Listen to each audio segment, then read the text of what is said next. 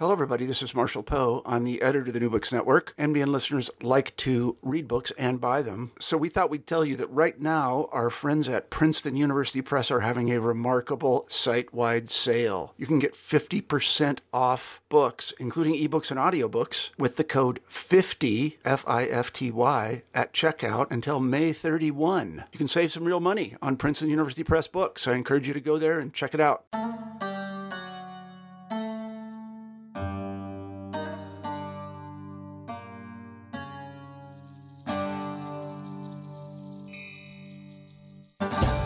Hello, everybody, and welcome back to New Books in Central Asian Studies, a podcast channel on the New Books Network. I'm Nick C., one of the hosts of the channel. Today we'll be talking to Dr. Christopher Fort about his new translation, Night and Day, by Abdulhamid Sulaiman Oghli Cholpan. Dr. Fort holds a PhD in Slavic languages and literatures from the University of Michigan and an MA in Russian Area Studies from Ohio State University. His dissertation explores the relationship between Russian and Uzbek socialist realist literature in the 20th century. He argues that, while deeply influenced by Russian socialist realist forms, Uzbek socialist realist literature developed in a unique fashion that reflected both local traditions and the literary innovations of Uzbekistan's turn-of-the-century Muslim reformers. In addition to translating Night and Day, he is also the translator of the Uzbek author Isjan Sultan's The Eternal Wanderer. Chris, welcome to the show. Hi, thanks for having me. It's a pleasure to have you, and I'm really excited today to talk about your newest translation. But before we get into that, I was hoping you could tell us a little bit about your educational background, how you got interested in Central Asia, and specifically in kind of Uzbek literature in the early part of the 20th century. Sure. Well, you hit on my degrees there, so I guess I can really start with how I became interested in Uzbek, and that all started during undergrad when I was at Michigan State. I actually ran out of my main interest was Russian, but I ran out of Russian classes after 3 years, and so I went to the advisor wanting to take another language, and I wanted to take Serbian, but she told me that they didn't have Serbian, but they had Uzbek, and I should take that because that's a less commonly taught, or a critical language. And I knew that Uzbekistan was in the Soviet Union. That was about all I knew. And so I figured because it was in the Soviet Union, it's probably similar to Russian. That turned out not to be the case. But I really fell in love with the language, and especially when I started reading the literature, when I became proficient enough to do that, I actually started reading some of it in Russian translation. I fell in love with it, and I thought that this would be kind of a niche thing to do. So that's really how my interest in Central Asia started. And so, in the introduction, I mentioned that this is actually your second published translation. So, how did you decide that translating was the kind of work you wanted to pursue? And why did you first choose Isjan Sultan's The Eternal Wanderer? Is there any connection between doing that translation that then brought you to Chopin's work, or are they, is there some kind of connection there? Okay. So this kind of has two parts, I guess. I'll start with just the interest in translation in general. Well, there really aren't enough works of Central Asian literature in translation, which makes it very difficult to teach Central Asian literature in an English language classroom. So that was part of my goal in translating both of those novels.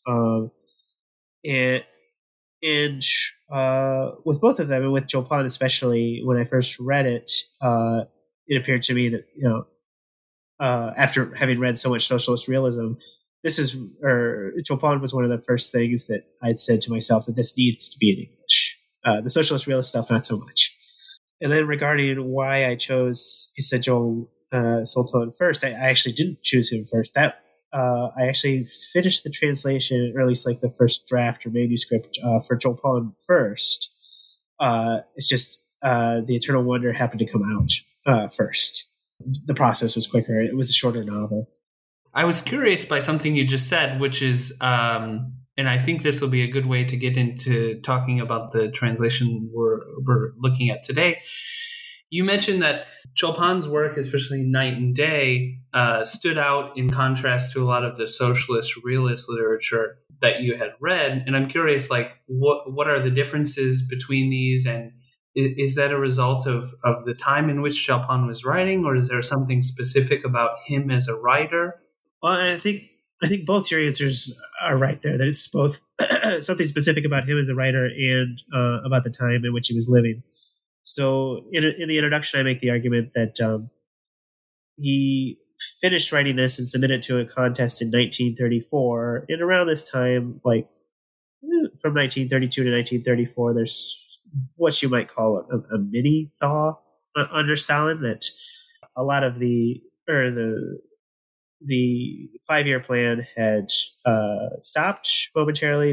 The purges had stopped, and there was this general time of reconciliation in which a lot of the authors who were persecuted thought that, well, maybe now is the time to reconcile. Maybe now it will be okay. And Chopin seems to have been pursuing this. And so I make the argument that he was trying to write a socialist realist novel, one that would be canonized and accepted into the Uzbek canon.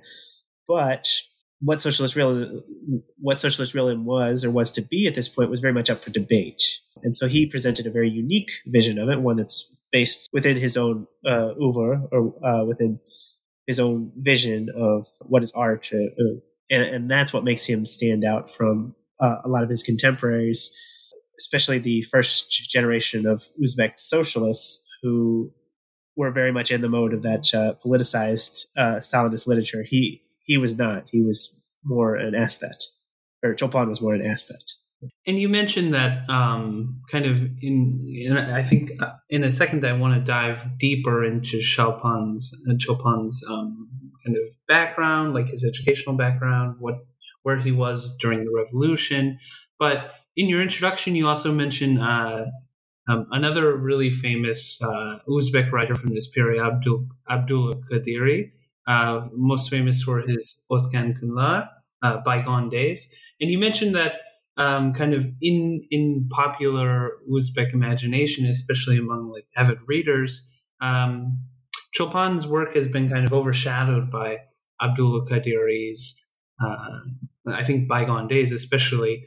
I was wondering why is that the case? How would you compare these two works? And is there a case to be made for sharing or kind of devoting more attention towards the work of Chopin, and why?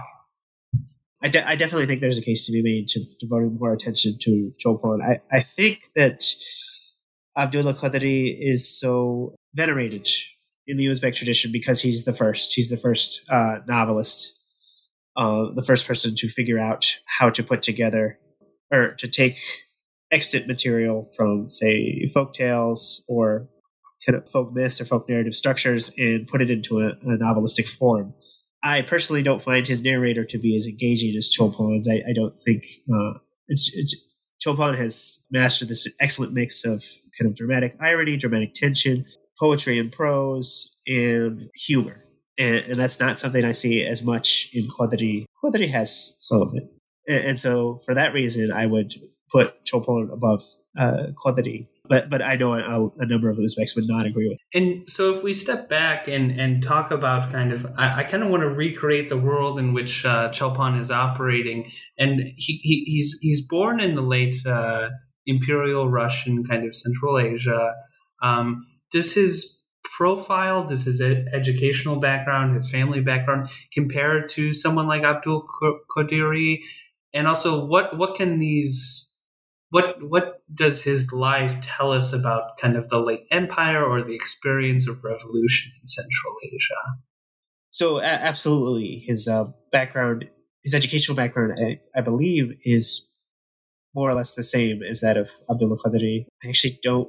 I don't recall offhand where Abdullah Qadiri was born, but Chopin, of course, was born in Andijan in the Fergana Valley. Chopin must have gone to a maktab. I didn't find any information about that, but I know his father then, after that initial primary school, enrolled him in a madrasa, but he soon changed his mind and enrolled him in a Russian school. There were these native, or what we're trying to remember how they're translated in English. Native schools that the Russians had set up that would teach classes in Russian, or that would teach the sciences in Russian, but also have classes in the native language.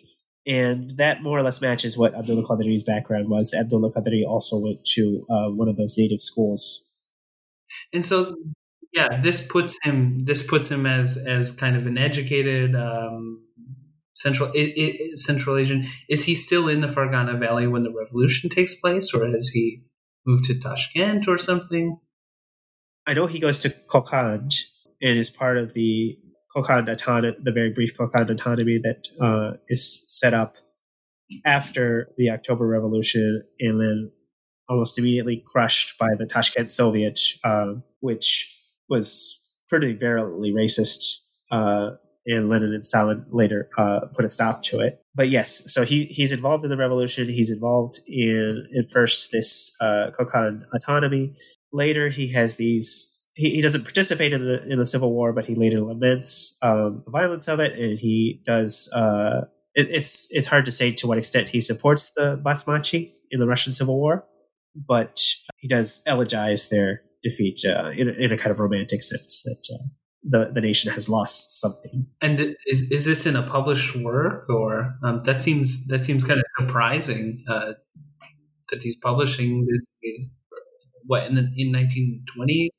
This is the early 1920s, so that was allowable. The Russians didn't have that much control over what was being published, and I think Khalid's book speaks to that quite a bit when he analyzes Fitrat, especially another Muslim reformer, and actually kind of Chopin's mentor. And so when does Chopin start to, so obviously he's writing throughout this period, when does he kind of make the mark as kind of a Soviet writer, or when does he start kind of publishing for like a broad Soviet public, or does he ever? I'm not really sure. A bit of a question I'll have to take in pieces, I guess. So yeah, sure. He becomes kind of Uzbekistan's premier poet in the early 1920s. And at this time, he's writing these elegiac lyrics, sometimes elegizing the Basmachi, but also elegizing national loss. He's well liked by a lot of the poets within Uzbekistan, and they emulate him. Then, towards the end of the 1920s, as Stalinism ramps up and the party is confident that it can take control in Central Asia, Chopin becomes the most notorious of Uzbek poets, and he's universally reviled by the socialist poets. They still seem to like his art, but they just hate his politics. And so there's actually a lot of sort of parodies of him, what are naziras. These it's not exactly a parody; it's more of an answer to a poem, and so a lot of these socialist poets are writing answers to him. So he only becomes kind of if you will, a socialist poet, like writing in support of the Soviet Union in the 1930s. And I use some of his poetry to make the argument that he wrote this novel to be a socialist realist novel, because in the 1930s, his poetry is kind of rejecting that previous elegiac personage, saying that he's optimistic now about the future of the Soviet Union. He praises Lenin, he praises Stalin. So yeah, at that point, he becomes a Soviet poet. Now, the question of whether he's writing for a mass public is another one, because very few people were literate in our sense of the word literate in Central Asia at this time, which is why reformers like Chopin so focused on drama. Poetry was more for their inner circle, I suppose. And so does this switch that takes place when he starts, so in the introduction you mentioned that he writes this novel kind of for some kind of socialist competition, right? And you see this as a crucial moment when he becomes kind of a Soviet writer.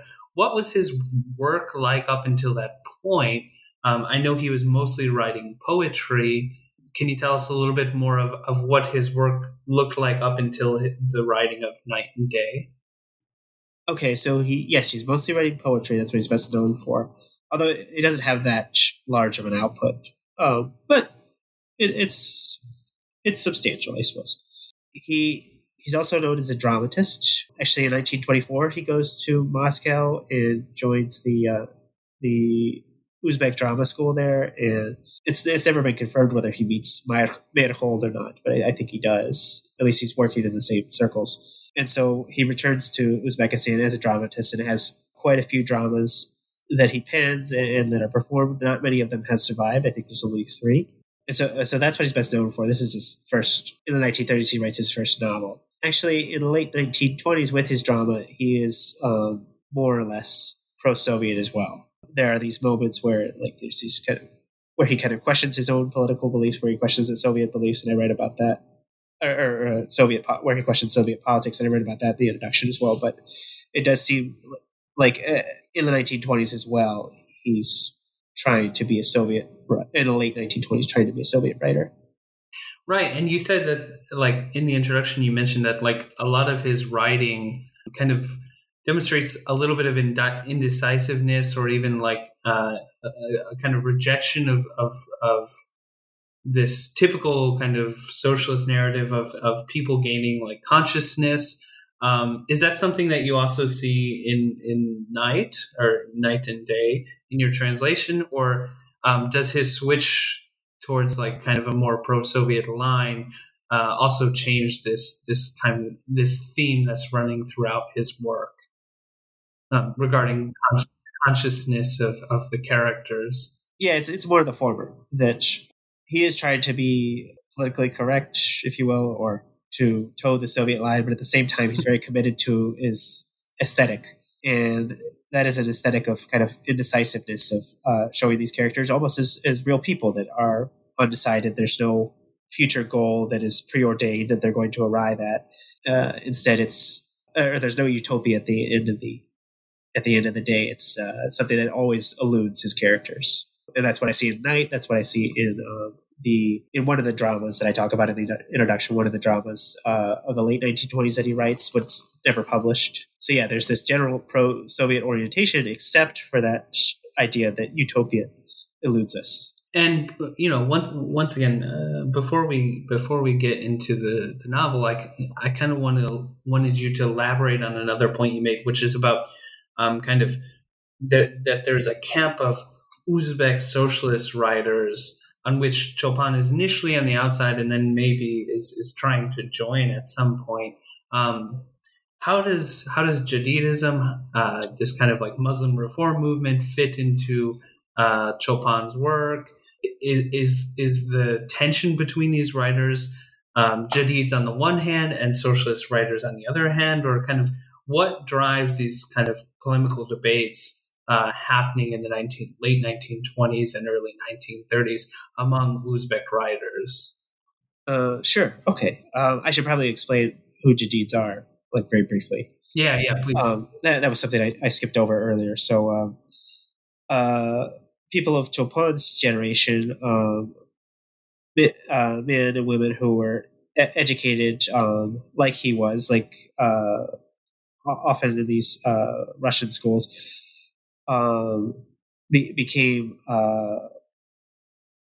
what were then called Jadids, who pioneered or who were united by their common interest in a new method of teaching the Arabic alphabet, phonetic rather than syllabic. But they were also united by a general, broader outlook of reform of their societies. They believed that their societies were in decline from a previous civilizational peak. And their job as Muslim reformers was to return piety to their people and bring about another civilizational peak. And so in the early 1920s, a number of these Jadids, not Chopin though, joined the Bolshevik Party and used the Bolsheviks to achieve some of their goals of restoring their civilization, or as they were then calling it, because they were influenced by the European idea of nationalism, their Central Asian nation. So they're doing this in the early 1920s. Towards the mid-1920s, the Bolsheviks no longer need to collaborate with native actors. They have a new generation of Uzbek socialists who have now been trained through the Komsomol, the Communist Youth League, and other institutions and this new generation now believes in Soviet ideology. So the party makes a push to oust the Central Asian Jadids and put in their this new generation. It's my belief, and I think it's Khalid's belief as well. Adib Khalid, the author of Making Uzbekistan, a recent major book, that this new socialist generation believed many of the same things that the Jadids did, especially about about their nation. That they were there as an intellectual vanguard in order to bring about in order to raise the consciousness of the nation. They simply thought that Jadids were too complacent, not radical enough, but they also accused them of not understanding the true nature of the movement of history, the social or Marxist history. So that was one point of the conflict between Jadids and socialists. Just different ideas on the urgency of needing to bring about the rebuilding of the nation. And then another point is just personal competition. That Stalinism encouraged people to denounce the previous generation in order to better their own position. And so that's what a lot of these young Uzbek socialists are doing. They're denouncing people like Chulpan in order to garner prestige for themselves. Yeah, so those are the two big things I think that drive the conflict. And this is important because this helps us to kind of understand, I think, the context in which Chulpan finally writes Night, which is published, I think, in 1934. So I'm wondering if you can tell us, like, how does, in your opinion, how does Chulpan's Night fit in with kind of the rise of socialist realism? Is it a socialist realist novel? We see a lot of important themes here about women's liberation, about kind of the nature of colonialism, resistance. We could even possibly talk about this being a post-colonial novel in some ways. So I'm wondering, like, in your opinion, how does this relate to socialist realism? Would you call Chulpan's work a socialist realist novel? And if so, why? If not, why not? I don't think I would call it a socialist realist novel, but I think at this time, 1934, it wasn't published then. He finished writing it then and submitted it to this contest. It was published in 1936. So at this time in 1934, so what socialist realism was still being decided. And so Night is a potential socialist realism that didn't pan out. Once socialist realism, as we know it today, was kind of codified, solidified, became, and there was a dogmatic interpretation of it. Once that happened, so socialist realism was codified, solidified, and had a dogmatic interpretation to it only in the late 1930s. And it was then that Chulpan's novel was denounced in 1937 as not fitting this dogmatic interpretation of socialist realism. And the author was denounced as well and eventually executed. So, yes, I wouldn't call it a socialist realist novel just because socialist realism is normally understood by that dogmatic interpretation. And so if it's not a socialist realist novel, then what does I don't know, you mentioned that, like, part of your hopes in translating this book is that it'll serve as kind of a way to teach Central Asian literature to undergraduate students who don't know Uzbek. And I'm wondering, like, what kind of lessons do you think reading this kind of literature can tell us about either the 1930s, the 1920s, or even pre-revolutionary Central Asia? What are the big themes that we should pull out of Chulpan's work? Well, there's certainly the question of coloniality or post-coloniality. You earlier suggested that this novel might be termed a post-colonial novel. So Chulpan gives us a certain picture of what colonial life was like under the Russian Empire. And you can read certain things about, or you can read a certain allegory. I tend not to, but other commentators have read an allegory about how that colonialism continues under the Soviet Union. So there's that. Do you care to elaborate a little bit on that? So what do those scholars say, and how do you read it differently? These are the kind of fun details that we want to. So in the introduction, I think I briefly mentioned that a lot of other scholars have read this novel. A lot of other scholars have read this novel as an allegory for the Soviet Union's corruption or kind of crushing of native Uzbeks, what have you. I tend not to read it in that way, precisely because I think he was trying to put forward a novel that would work with socialist realism or that would support the Soviet state, more or less. He was just committed to his aesthetic, and that's what would make it what would make the novel incompatible with what later would become socialist realism. And so, but what about some of the other issues that we see? So, for instance, the book is kind of centered around a woman who's kind of forced into a marriage. So there's a lot about social relations, the institution of kind of arranged marriages. Do you see this as like a social critique of of Chopin's contemporary society, or is it more about kind of the ways in which Russian colonial power reified these relationships? Like what is he criticizing? And do you think that's coming from the Jadid in him? Is this kind of a typical Jadid critique, or is there something else unique going on here? I think it's a very typical Jadid critique, and one that worked as a socialist critique of the Russian Empire as well.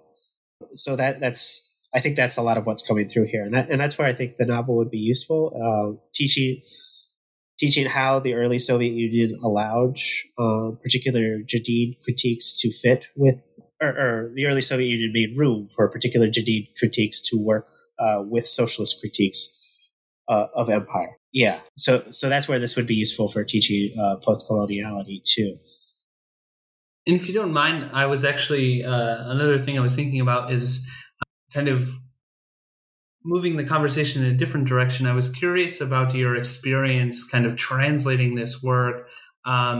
You mentioned that Chopin is a very important figure to Uzbek poetry, and even he kind of had he introduced kind of some pioneering features into Chagatai poetry. I'm curious, one, if you could just talk a little bit more about kind of what makes him such an important figure to Uzbek poetry, what kind of changes did he introduce, and whether or not you saw those kind of features in Night, and then if you could also talk about kind of the translation process, and did you feel that translating into English you lose some of that context, or I guess what is lost and what is gained through the process of translation? So that's kind of a multi-parted question, but I think really, and I can repeat it if need be, but I think we're really lucky to have the translators. So I was curious what you thought about all of these bigger kind of technical questions. Yeah. Okay. So regarding Chopin as a poet, yes, he is one of the major innovators of Chagatai, and then what's now called, the Uzbek literary language. So Chagatai. Would you mind elaborating, what is meant by Chagatai and what is meant by Uzbek? And sure. So Chagatai refers to what is kind of a cosmopolitan language of the pre-modern era.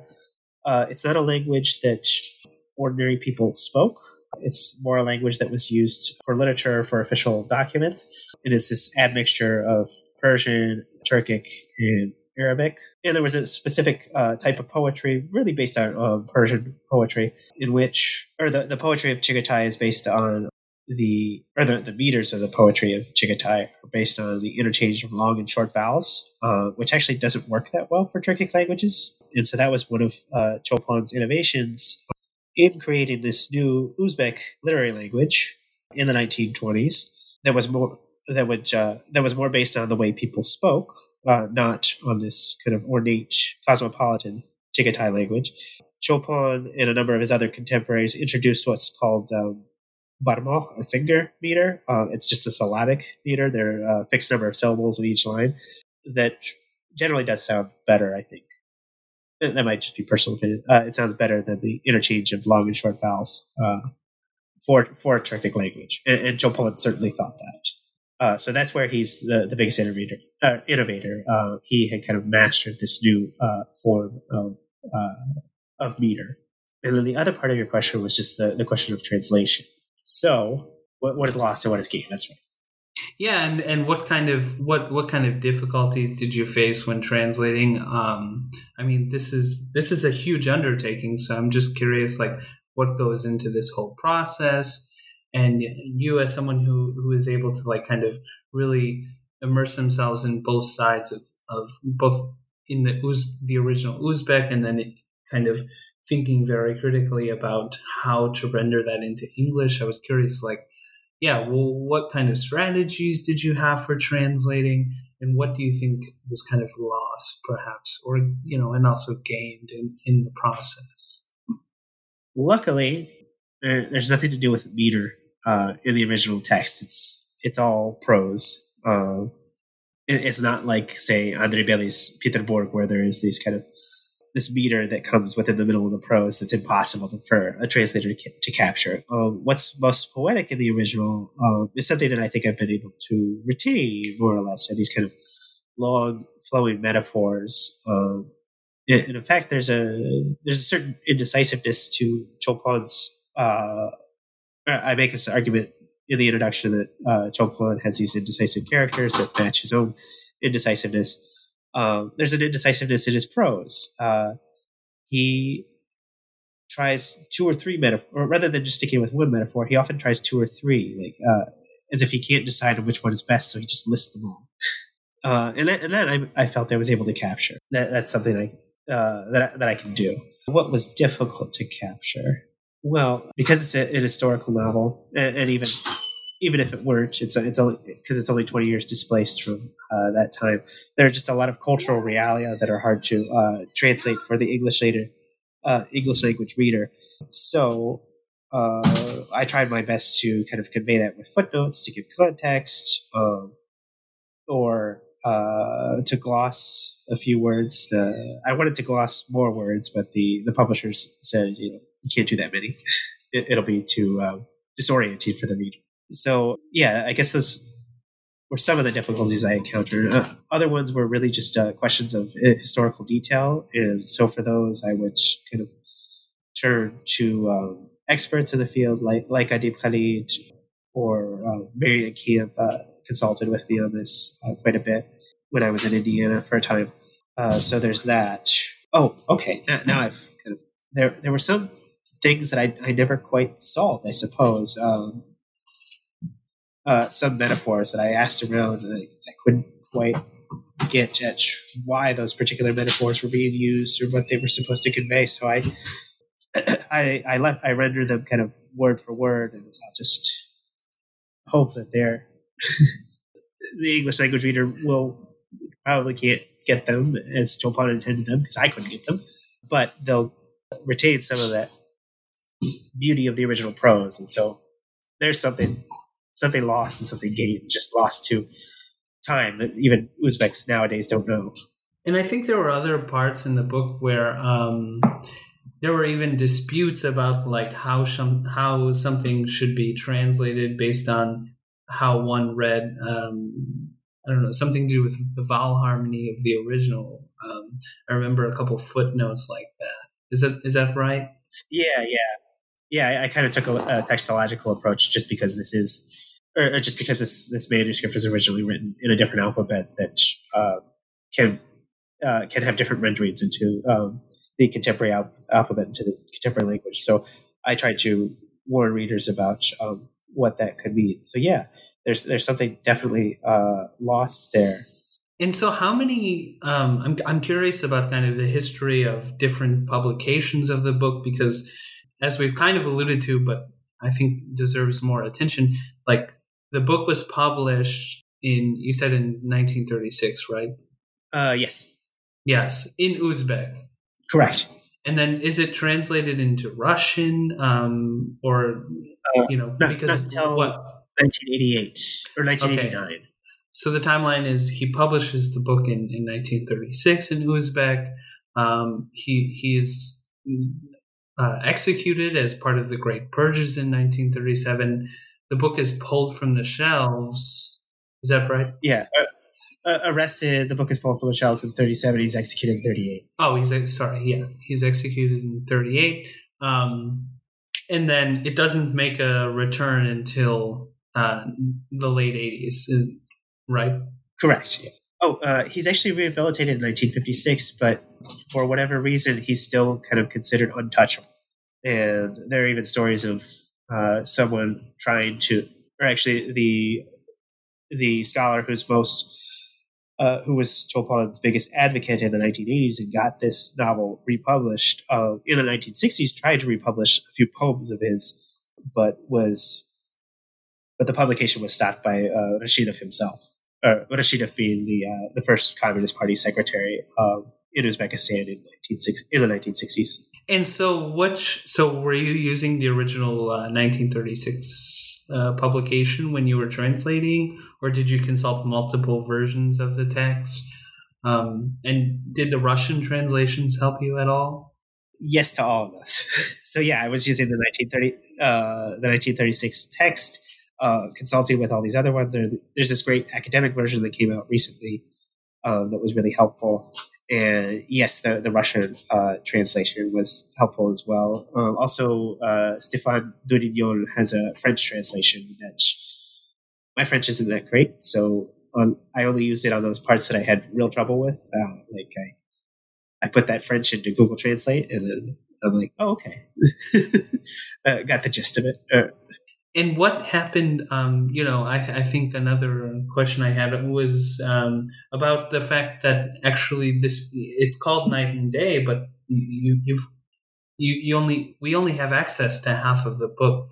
Do you know, was the other half, so it's Night and Day. So you have translated night here. Do we know what happened to the original text of Day?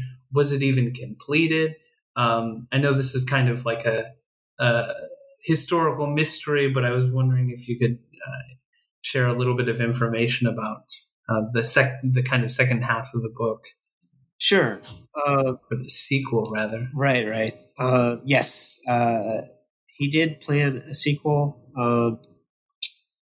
I'm trying to think. He mentions having already completed a sequel in a 1937 article. And the NKVD reports, which I haven't seen, but they've been quoted they're quoted in a book by an Uzbek scholar, report that a manuscript. So this is the secret police, right? Report that a manuscript was confiscated from Chopin when he was arrested in 1937. So that was probably the sequel. There were some rumors that the sequel had made its way to Xinjiang, but those are probably rumors. And my understanding is that the NKVD, if they couldn't make any more arrests using the material that they confiscated from someone, they would burn that material. And so that's probably what happened. This is really interesting because I think there's kind of an interesting history here of the several translations, and for that reason, I think it's really important that you translated this text. I guess, how do you deal with the issue of writing of translating half of the text, and then do you have any kind of ideas of what he might have written about in the second text, or is it all based on speculation at this point? I mean, they're kind of so there's no archival history of who someone else who might have read this text or something. It's completely lost as far as we know. As far as we know, there might be archival evidence. The secret police archives in Uzbekistan were open for only a brief time in the 1990s and only to a select few scholars, and now I believe they're closed to everyone. So it could, or there could be a report of some secret police officer having read it. It's entirely possible, but I can only speculate as to what it contained based on the other things that Chopin has written. And I do that a little bit in the introduction. But I think my main argument would be that the incomplete form as we have it now, the lack of this sequel, serendipitously conforms to Chopin's aesthetic of kind of incompletion or indecisiveness. This book lacks an ending, much like his characters lack a kind of conclusion to their narrative selves. Is that an eloquent way of putting it? Yeah. That's actually like a really good way of kind of wrapping up this. There is a little bit of tragedy that the reader has to deal with in seeing that, like, especially considering the way that he was executed and then the way that his work was potentially lost. I think it does create for a kind of interesting connection between the reader and that historical period. And I think that's like what you've just said is actually a really good way of conceptualizing that. I think that's also a really good place to kind of end our discussion. So, Chris, I really wanted to thank you again for your time. This has been a really interesting, and somewhat atypical for us discussion on not a scholarly piece of work, but actually this translation. And I'm really confident that we've piqued the interest of our listeners about this valuable contribution. So I wanted to thank you for coming and thank you for putting all this effort into the translation process. And I was hoping before we part ways that you could tell us about any new projects, either translations or publications that you might be working on. Sure, yeah. Or planning in the future. I and another group of scholars are hoping to put together an anthology of Central Asian literature that would include translated literature from all the 5 republics plus Xinjiang, and that's in progress now. We're getting submissions. We haven't yet received all of them. And then the next thing I'd like to do is translate Abdullah Kahor's Tales from the Past. This is a novella that was published in 1966 about the author's childhood reminiscences from the pre-Soviet period. And it is a socialist realist text. He shows almost in a similar way to what Chopin does, kind of the terribleness of the pre-Soviet period, with the implication that the Soviet period provided a panacea to all these societal ills. But it's fairly interesting, and again, it can be used to talk about the unique situation of post-coloniality. Is the Soviet Union post-colonial? Is it, or does it continue to be a colonial state, and how? And to what extent was that perceived by the authors of these texts? So yeah, that's the next project. Those both sound really great, and I definitely am looking forward to that, and I hope that you'll decide to come back onto the show and give us another interview. And I just wanted to share for the listeners, if you liked the interview and the themes that we're discussing today, please check out Night and Day, originally written by Abdulhamid Sulaiman Oghli Chopin, recently translated by Christopher Fort and published by Academic Studies Press. And on that note, Chris, I wanted to thank you again for coming on the show, and we look forward to your future translations. Thank you. All right, thank you for having me.